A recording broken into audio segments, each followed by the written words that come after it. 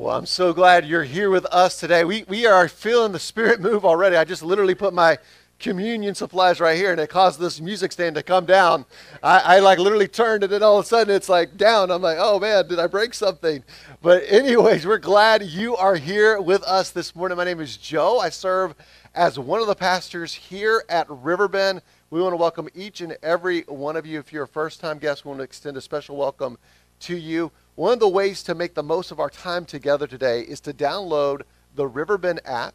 And on the app, you'll find a section called Sunday Essentials. And then in that area, you'll find message notes to follow today's message, as well as your next steps here at Riverbend. You'll find a connection card there. If you have yet to fill out a connection card, we would really love for you to do that so that we can do our part to follow up with you. We're glad each and every one of you is here with us today as we're continuing our series called Chasing the Wind. Now, I want you to think with me for a moment. I want you to think back to your 20-year-old self, your 30-year-old self, and some of you are there right now. So then I'm going to take you back. I want you to think back to your high school self, middle school self. I want you to just think with me for a moment to who you were, the things that you did, the things that you said. And now that you know what you know, what would you tell your younger self? What advice would you give? Hey, what would you tell them about doing this and not doing that, saying this and not saying that, taking this risk or not taking that risk? What would you tell them? What would you tell them? I want you to just think with me for a moment. Because there's power when we can hear from a voice that's ahead of us and then to apply those learnings and those lessons from said person. There's a lot of wisdom that happens when we take our own experiences and we evaluate them, and then we come alongside others and share with them what it is we've seen and what it is that we've experienced. That takes intentionality to do on our part. But the second part is just as important, which is to receive the wisdom from those who have evaluated their experiences and applied those lessons. Now, we don't listen to every person that has a thought or an idea. We're looking for a quality of life that they're exhibiting in their character, in their competencies as they're coming after Christ. But it is on us to be teachable enough, humble enough to hear from them, right? There's so much power when we can do that, when we experience that in our own lives. And I know for me, there's several lessons I would go back to tell 30-year-old, 20-year-old Joseph Velarde. I would say, hey, we need to change this. We need to go this way. We need to not say that. We should do this. But here's the beautiful thing. As we're in this book that we've been studying, Ecclesiastes, we have that opportunity for ourselves to listen to somebody who had everything, who had wisdom beyond measure, who had wealth, who had fame. And here's what is interesting about this person who wrote Ecclesiastes, King Solomon. He's older in life when he's written this book and sharing these learnings. But the other part of this is even though he had all the wisdom that God had granted him, he at times chose to go his own way and not follow God's wisdom. He chose to follow his own wisdom versus God's wisdom. And that's an important lesson for us to learn as well, to hear what it is that Solomon has to say. Because as we read Ecclesiastes, it sounds like he's in a crisis. And in some ways he is, but it's not the way in which we would view a crisis. It's more in the sense of having clarity to what matters most and to what your life should be built on and built around and how you apply these lessons from this person who had everything. And now is looking back at his life and recognizing, hey, here's what it means to really understand what life is truly about. Instead of chasing the wind that's so fleeting in these pursuits that in themselves are not wrong or bad, but cannot sustain the life of significance that we were created for. They just can't. They can't withstand the chaos of life. They can't give us an anchor in our lives so that we can have comfort as we experience all kinds of seasons in life. They come up short. And as you think about what Solomon is talking about, one of the things you can't miss as he's gotten older and as he's seen life is there's this intentionality of describing life as it's coming to an end. And he talks often about death. And one of the things I have seen as I've gotten into my 40s, there's been a lot of people who were close to me, who had a parental role in my life, who are no longer here. Their health is ailing. And I'm seeing that very close in my own journey as I'm watching people who I love and who have so much significance to me. And I could just go through a list in the last couple of months of people. But specifically, I want to share the story of someone who means the world to me. His name is Don Kelso. And Don Kelso just passed away a couple weeks ago. And Don Kelso is the father of one of my closest friends who was actually a youth leader of mine. He was 5 years older than me. His name is Brian Kelso. But Don Kelso and Brian Kelso, his son, would influence and impact me in the ways of opening doors and opportunities for me. It was Don Kelso who sat on this board called Word of Life Bible Institute and would share with Brian about it. And Brian would say, hey, as you've become a follower of Jesus, I think this would be a good place for you to go. And little did I know what that all meant when I showed up there. I'm not the guy that read the rule book. I'm not that kind of guy. Things I would have done differently, right? Maybe should have read the fine print. But the good part of that was it opened a door for me to get exposure to the Northeast and also to meet my wife. I met my wife there as we were freshmen in college at Word of Life. And I remember just praying for God's will, because as I met Amy, I was like, man, I think she's going to be my wife. And that is weird, like that sense. And just, I didn't tell her that, but I just prayed that. I just prayed that. I didn't want to creep her out. I knew enough. I knew enough about not creeping her out in that way and making everything known. But this family was instrumental in that way. This family was instrumental in allowing me to experience their family life as they lived in Florida. And I would come home with Brian over the weekend as a student in high school. And I had exposure to that. Brian would teach me how to drive. Brian's wife, Elise, her family, the Careys and the Kelsos, would go on to pay for my college. These business people would pour into me in this way. And as I was talking to Brian about his dad, because I've been checking in with him, and Brian's just a really positive, upbeat kind of guy. And so for me to have to get to the point of him being able to be honest with me takes some work. And doesn't mean he's trying to be dishonest, but rather, to share about these types of things that he's feeling and experiencing doesn't come natural for a guy like that. And so we've just had a lot of conversations. And one of the things he said to me about his dad, he said, the thing I appreciate about my dad is not only that he left a legacy, but that he lived a legacy. He didn't just leave a legacy for us. He didn't just leave it. He lived one that opened up doors and opportunities for us to encounter and experience Jesus and for others to do that as well. He lived with such intentionality. He was not perfect by any means, but he lived with an intentionality to his life. And as I thought about what Brian was saying, it really made me think about King Solomon as well. And as I think about this idea of being someone who not only leaves a legacy, but lives a legacy, how do we go about that? And so here's a couple questions as we begin our time together. What legacy do you want to live? What legacy do you want to live? What's the kind of legacy that you want to live? A legacy that impacts others, a legacy that influences not just you, but the people around you and the generations to come. What legacy do you want to live? And then the second question is this: how can our lives become a living legacy? How can our lives become a living legacy? And oftentimes when we talk about legacy, if we're not careful, we get caught up with Hall of Fame type of status, right? We think in those types of ways. And really what Solomon does is he really unpacks for us, no, there's another way that we live that actually matters and has clarity of thought and intentionality and focus for living this type of life, to saying, hey, here's how we can live a legacy. Here's how we can be people that make a mark on the lives of others.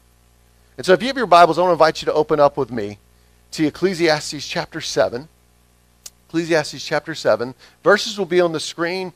You can also open up with your Bible app. We have free copies of the Bible in the hallway as well. I want to encourage you to pick up a copy of that. But listen to what Solomon says. Solomon simply says this, Ecclesiastes 7, starting in verse 1. A good name is better than fine perfume. In the day of death, better than the day of birth. It is better to go to a house of mourning than to go to a house of feasting. For death is the destiny of everyone. The living should take this to heart. Frustration is better than laughter, because a sad face is good for the heart. The heart of the wise is in the house of mourning, but the heart of fools is in the house of pleasure. Wow, doesn't that just put you in a good mood? I mean, don't you just like listen to Solomon say those words? You're like, I don't know. You're like, I don't know if I would describe it a good mood, but it fits perfectly on this rainy day, right? Where we're hearing from Solomon. But Solomon is really giving us these wise nuggets to live by about how we can live in intentionality and have a legacy in our lives. How we can do that. And he starts off by talking about a good name. A good name is better than fine perfume. And a good name, really, when you think about what Solomon is getting at, he's talking about the quality of who you are, your character, the parts of you when you look at your life and all the aspects of who you are, that your life is integrated around the person of Jesus, that you're allowing him to touch every arena, every part of who you are. Your mental aspects, your emotional aspects, your spiritual aspects, your financial aspects, your physical aspects. He's saying, hey, listen, we want to be people who live in a way that we recognize who we belong to. And so he says, really, that a good name is better than fame. Let's say that out loud together. A good name is better than fame. It's better than being a social media influencer. It's better than even what others may think of you in the sense of getting their approval of you. It's much more about what God thinks of you and the way that you're living your life before him. How are you living your life before him? He says, hey, it's better than fine perfume. And in ancient Israel, this was very expensive, this fine perfume, this fine ointment. It was very, very expensive and lucrative. And what he's saying is, hey, a good name is better than that. A good name is better than the wealthiest, the most extravagant thing you could ever buy. Who you are before God, how you're going about your life, being a person that's growing in your character before God. And part of the growing in your character is what Solomon goes on to say when he talks about death. When he talks about the fact that there is a time and a day that's coming for us all. And what he's simply saying is not that death in itself is meant to be this place of celebration, but rather it's meant to give us perspective. It's meant to help us not to lose perspective about life, but to see life with clarity.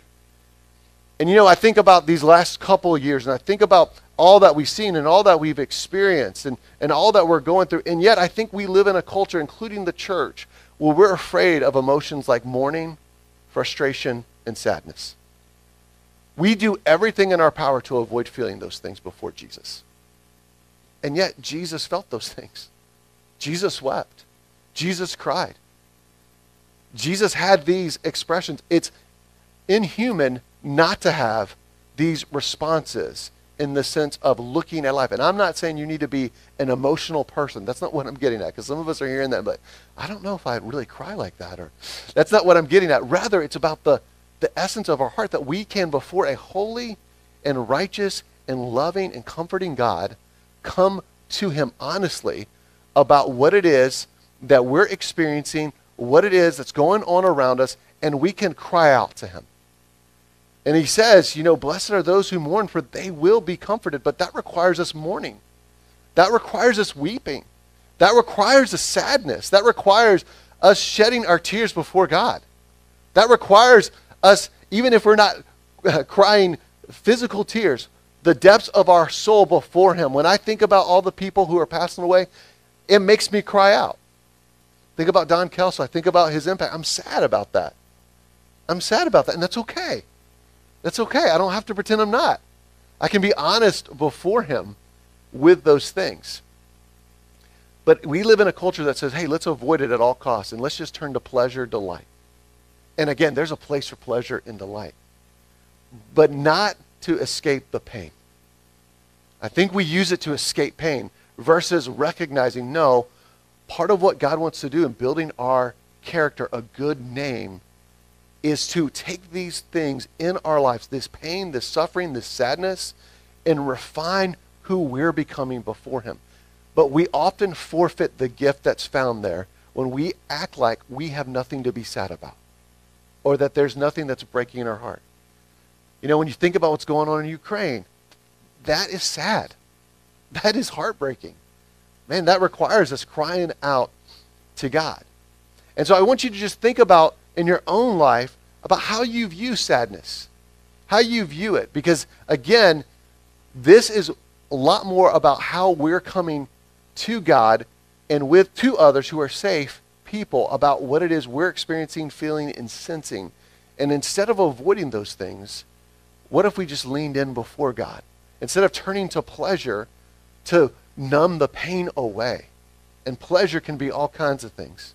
Food, drink, pornography, work. You just go through the list of things we do to numb. There's all kinds of numbing ways that we do it. Social media, right? We can just go through it. Even activity at church.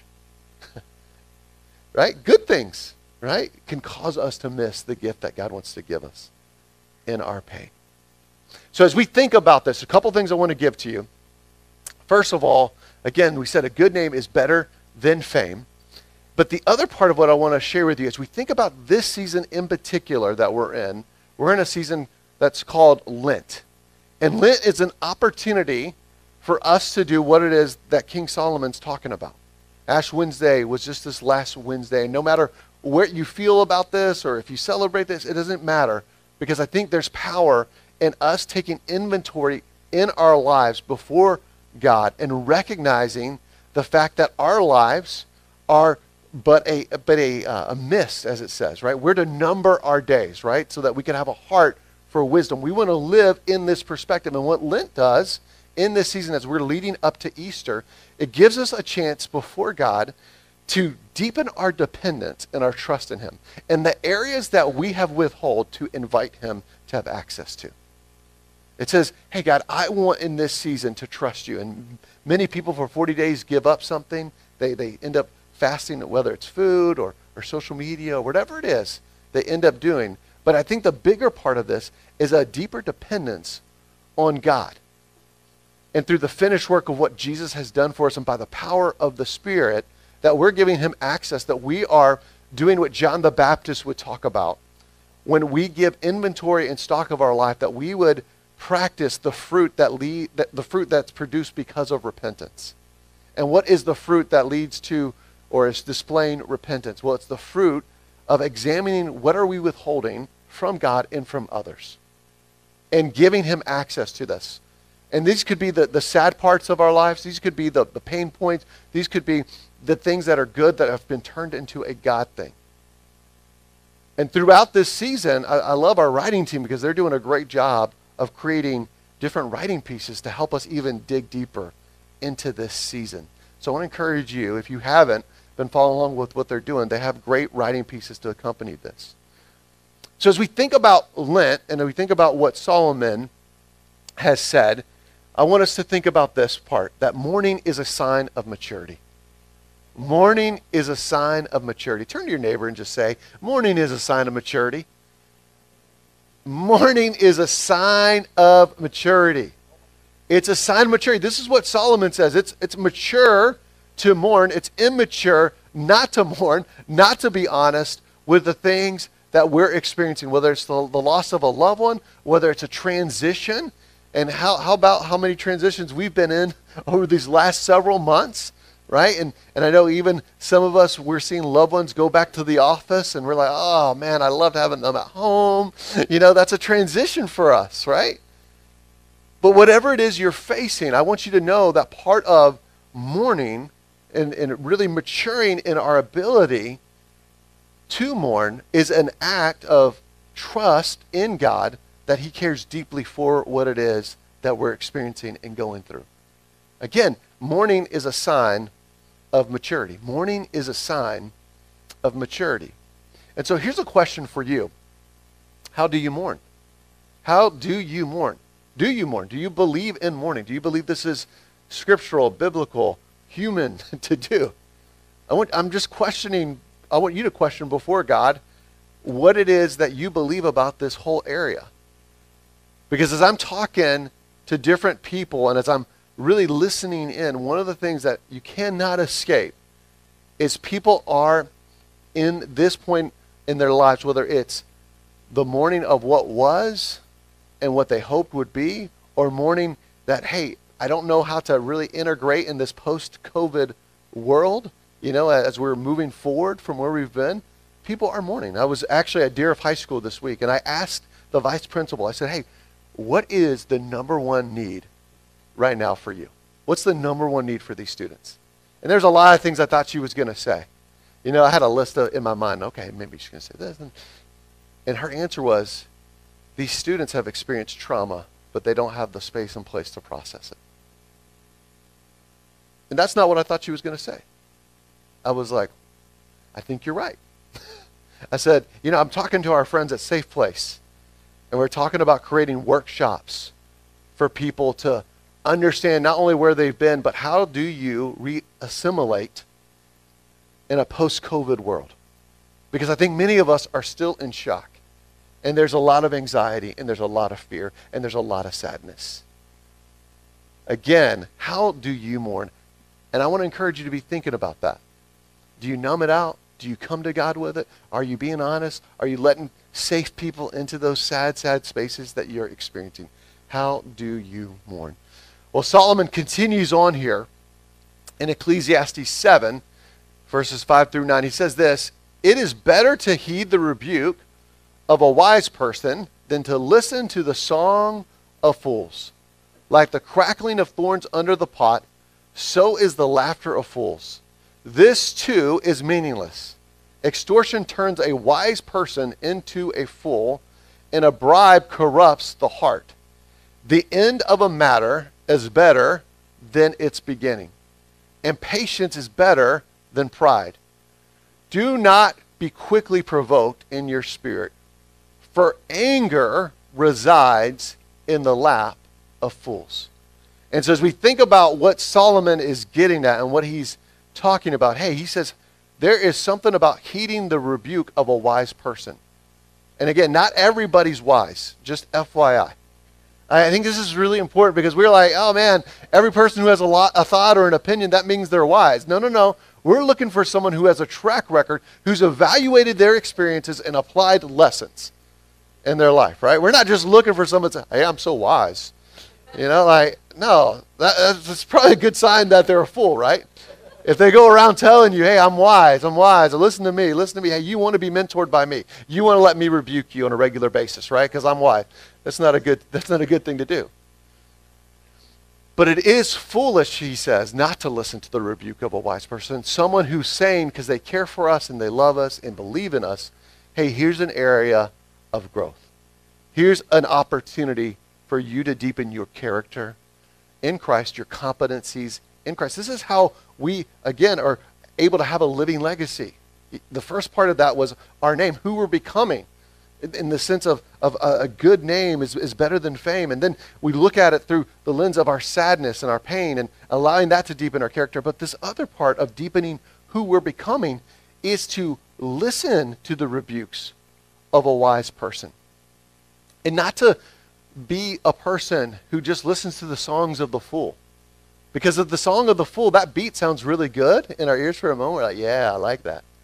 I like that. Yeah, play that music for me. Yeah. I'm the man. Yes. Tell me everything I want you to tell me and tell me what I want to hear. Yes, affirm, approve everything that I'm saying. But he says, you know what it's like? It's really like the kindling of some wood, that these twigs, they're kindled and they make this noise and it sounds like a great thing is happening, but then it just goes out. Quick burst, but then it's gone. It doesn't really do what fire is intended to do. It can't withstand the elements. And this is what Solomon is getting at.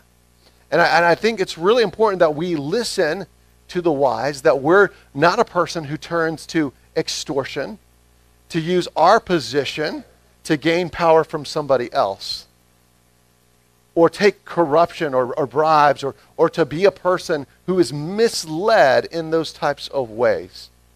Because in this day and age, it's so tempting. It's so tempting to turn a blind eye to what's right before God. Because not everybody views it as what's right in their own eyes. But he's saying, hey, there's a right way to live. There's a right way in response to who God is and what he has for you. And he says that the end of the matter is better than its beginning. And patience is better than pride. You know, I know for me, as I read these verses, I'm not the guy that's usually marked for being patient in processes. I'm just not. I'm like, hey, here's where we are. Here's where I want to go. Everything in between, that's important. Someone else will get that. But I just want to go. Like, I'm ready to go. But I'm learning that he's right on, right? The end of it is better than the beginning of it, but it's important to allow ourselves to lean in to whatever processes that we need to discern what it is that God is saying to us and has for us. And to not to be the person who's so quickly provoked in our spirit. Whether that is we're become indignant to somebody else, or we become irritated by somebody. You know, I know for me, when I'm in these types of conversations and I'm with a lot of process people, and I've got a way I want to go, they're asking me a gazillion questions. And I'm like, oh, I thought we already discussed this. I thought we solved this. And they're like, no. I got like 10 more questions here. And I have to sense in my spirit, the Lord's like, hey, just calm down. Like, relax. Just, hey, relax. And I just have to relax, because they're not asking bad questions or wrong questions. They're helpful questions. But that's the power of recognizing what others bring to a team and to the table that I do not bring. But that takes maturity before the Lord. That takes nuance to not lose sight of that. But when we become impatient, whether it's someone who views things or situations or circumstances differently than I do, or whether it has to do with a way in which we're not seeing things exactly the same, we have to be people who are marked with this patience. If we're going to live a legacy, if we're going to be able to come to the table with others who, again, don't see it exactly the way I see it. So as we think about this, a couple things I want to give to you. We grow in wisdom when we walk with the wise. We grow in wisdom when we walk with the wise. I want you to think about, who are you walking with these days? Who are you walking with? Who are the wise people that you're choosing to share life with? I want you to think about, who are those people. Again, we grow in wisdom when we walk with the wise. That includes both being affirmed in who we are and held accountable. That includes being cheered on and challenged. We need both of those in our lives. Again, we grow in wisdom when we walk with the wise. And then as we continue on here, the second part is, do you react or respond to the rebuke of the wise? Do you get defensive? Do you just let them have it? What's your response? Is it a reaction or a response? Again, when it comes to the rebuke of the wise. Because part of having a good name is letting him mature us in how we respond to areas where people who lovingly care about us are walking with us and who have proven to be wise are saying hard things to us. Again, do you react or respond to the rebuke of the wise? Well, Solomon concludes this section here with a couple of words for us. It says this: do not say, why were the old days better than these? For it is not wise to ask such questions. You ever asked a question like that? Man, why were the old days better than these? Wisdom, like an inheritance, is a good thing and benefits those who see the sun. Wisdom is a shelter, as money is a shelter, but the advantage of knowledge is this: wisdom preserves those who have it. Wisdom is a gift. Wisdom is a gift intended for us to not only have and to hold on to, but to pass on to others, to be intentional with our lives in that way. This is about living legacy. This is about what it is that we are intentionally about, having clarity of what matters most. And then he goes on to say this: consider what God has done. Who can straighten what he has made crooked? When times are good, be happy. But when times are bad, consider this: God has made the one as well as the other. Therefore, no one can discover anything about their future. Interesting. So Solomon talks about the past, and he talks about the future. And he talks about coming under an understanding of this loving God who leads our lives. And that who can straighten, again, what he has made crooked is really understanding God's magnitude and power, his majesty, his magnificence, and that he's trustworthy. But as we think about our lives and as we consider what he's talking about with the past and the future, I do think it's important for us to identify where we may be on either side of that. Because if we're going to be able to have a living legacy, we need to be able to be fully present in this moment with God and with others. And part of what happens when we're talking about the past and the future and we're looking at life is that there's often regret associated with it. And one of those painful emotions in our lives that we like to avoid is that of regret. We want to be like, I don't want to even go there. No regrets, right? That's what everybody says, right? You know, get the tattoo, no regrets. And I understand it. I understand the thought. But oftentimes what regrets do, if we will allow ourselves to not be identified by the regret, but rather to learn from the regret, we will grow in wisdom and we will apply it. And I came across this book that I've been reading. It's called The Power of Regret. And it's by Daniel H. Pink. And it just says how looking backwards moves us forward. And in this book, he just describes the power of not being crushed by the weight of the regret, but seeing how we can redeem the regret and apply those learnings in our lives and in our relationships to others. And he gives some really helpful tips in the midst of it. And I just wanted to briefly touch on this because I think it's important for us to know how we view regret and what we do with it. Because we don't have to stay hostage to our regrets. And sometimes we stay hostage from what it is that we've done, but we stay hostage because of the ways that we're coping with the pain of that regret. And I want you to know there's another way. Jesus wants to give us this life that's full and abundant and rich in Christ. And so I want you to be thinking about how you view regret, because again, this has to do with that mourning, that sadness, the past, the future.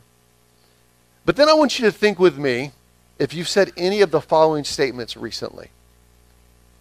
I miss the good old days. I miss the good old days. I want you to think if that's maybe your statement right now. I miss the good old days. Or maybe this is you. Let's get back to let's get back to the way things were. Let's get back to the way things were. Let's get back. Miss the good old days. Let's get back. Maybe this is you. I guess this is the new normal. I guess this is the new normal. It's kind of like this resignation. I guess this is it. This is the new normal. Maybe this is you. We can't move forward until we have the full picture. We can't take any step until we have the full picture. We can't move forward until we have the full picture. Or maybe this is you. I can't live fully present because I'm so future focused.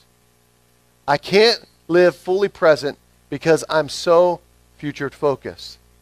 And Solomon says if you live in the past, the good old days, or you project out into the future, because no one can know the future, you miss the gift of today, and you miss trusting God to not only provide and to meet your needs for this day, but to give you the wisdom and the foresight to know what's next. And so a better question, a better way to look at it, the wiser question to ask is this: God, what is the new and next you are up to? God, what is the new and next you are up to? Because God is always up to something new and next. And sometimes the new is returning us back to the way things were intended as we look at the New Testament scriptures, right? His church, right? Like a lot of times we're not, hey, I got to do something new for the church per se, but we need to get back to the way it was intended. But I want you to think about what is the new and next God's up to, and to be wise enough to pray this, to be a person who trusts him enough to show you, and then to follow him. Follow him with what he has for you, which leads us to this prayer. Jesus, show me the new and next that you are up to. Please give me the courage to follow. Please give me the courage to follow. Because again, Solomon says it's not wise to live in the past or the future, but to be in the moment with God and let him lead us as we go forward. That he wants to show us the way forward. And as we look at that, and as we look at what it is that Jesus has provided for each and every one of us, we know as we come after him, as we seek first his kingdom and his righteousness, that all these things will be added unto us. That he's going to meet our needs, but he's also going to give us clarity to what he's calling us to as well. And this is good news for us, because what this doesn't mean is that we're not to have a holy discontent, or that we're not to have an angst about something. No. It's about coming to him, though, with it. It's about not trying to make something happen, but believing that he's at work. And right now, more than ever, I see that he's at work. But yet, I don't know fully what that is going to look like and what he's leading, but I can trust that he's at work. I can trust that he's at work. And so I want to invite you to make this your prayer over these next couple of weeks. Jesus, show me the new and next that you are up to. Please give me the courage to follow. Let's pray together. Father, right now, we love you so much, and we're grateful for your love for us. We're grateful for the fact that you deeply, deeply, deeply care for us, God. And we pray more than ever we would be responsive to your love for us. And so, God, we're grateful that we can cry out to you. I pray, God, that you would help us to be men and women in responding to who you are, Jesus, your finished work on our behalf, that we would live lives with intentionality and focus, that we would constantly be reminded of the resurrected Jesus, the one who's conquered sin and death, the one who's made a way, the one in response to him, that we get to live a life with such clarity, intentionality, and focus, Lord. Help us. Help us, Father. Help us to do that, Lord. Help us to be the men and women you have called us to be, Lord, and what it is you've called us to do. And Lord, I don't know all that you're up to, but I know you're doing something new and next, and I want to join you in that. We want to join you in that. Help us to have the courage and the confidence to follow you, even when we don't see everything laid out perfectly. Help us to have a spirit of discernment and wisdom, Father. Lord, your church here in America more than ever, I'm just grieved, Father, by how we have sacrificed your vision for us in the New Testament over the years. And so, Father, I pray we would repent and that you would forgive us. But more than ever, I pray that we would see our part in the story of what you're doing right now. We are your body here on earth. So help us to take our rightful place as we respond to you, Christ. Help us not to be settling for lesser, petty things that don't matter in the scheme of eternity with you. Help us, Father.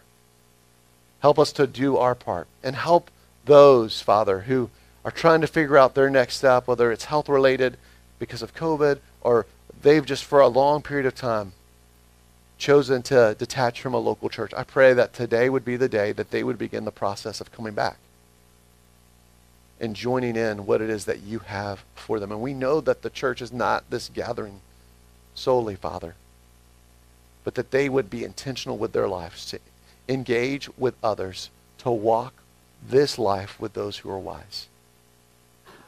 Help us, Father. Help us again to discern the new and the next you're up to, and to have the courage to follow. In Jesus' name we pray. Amen.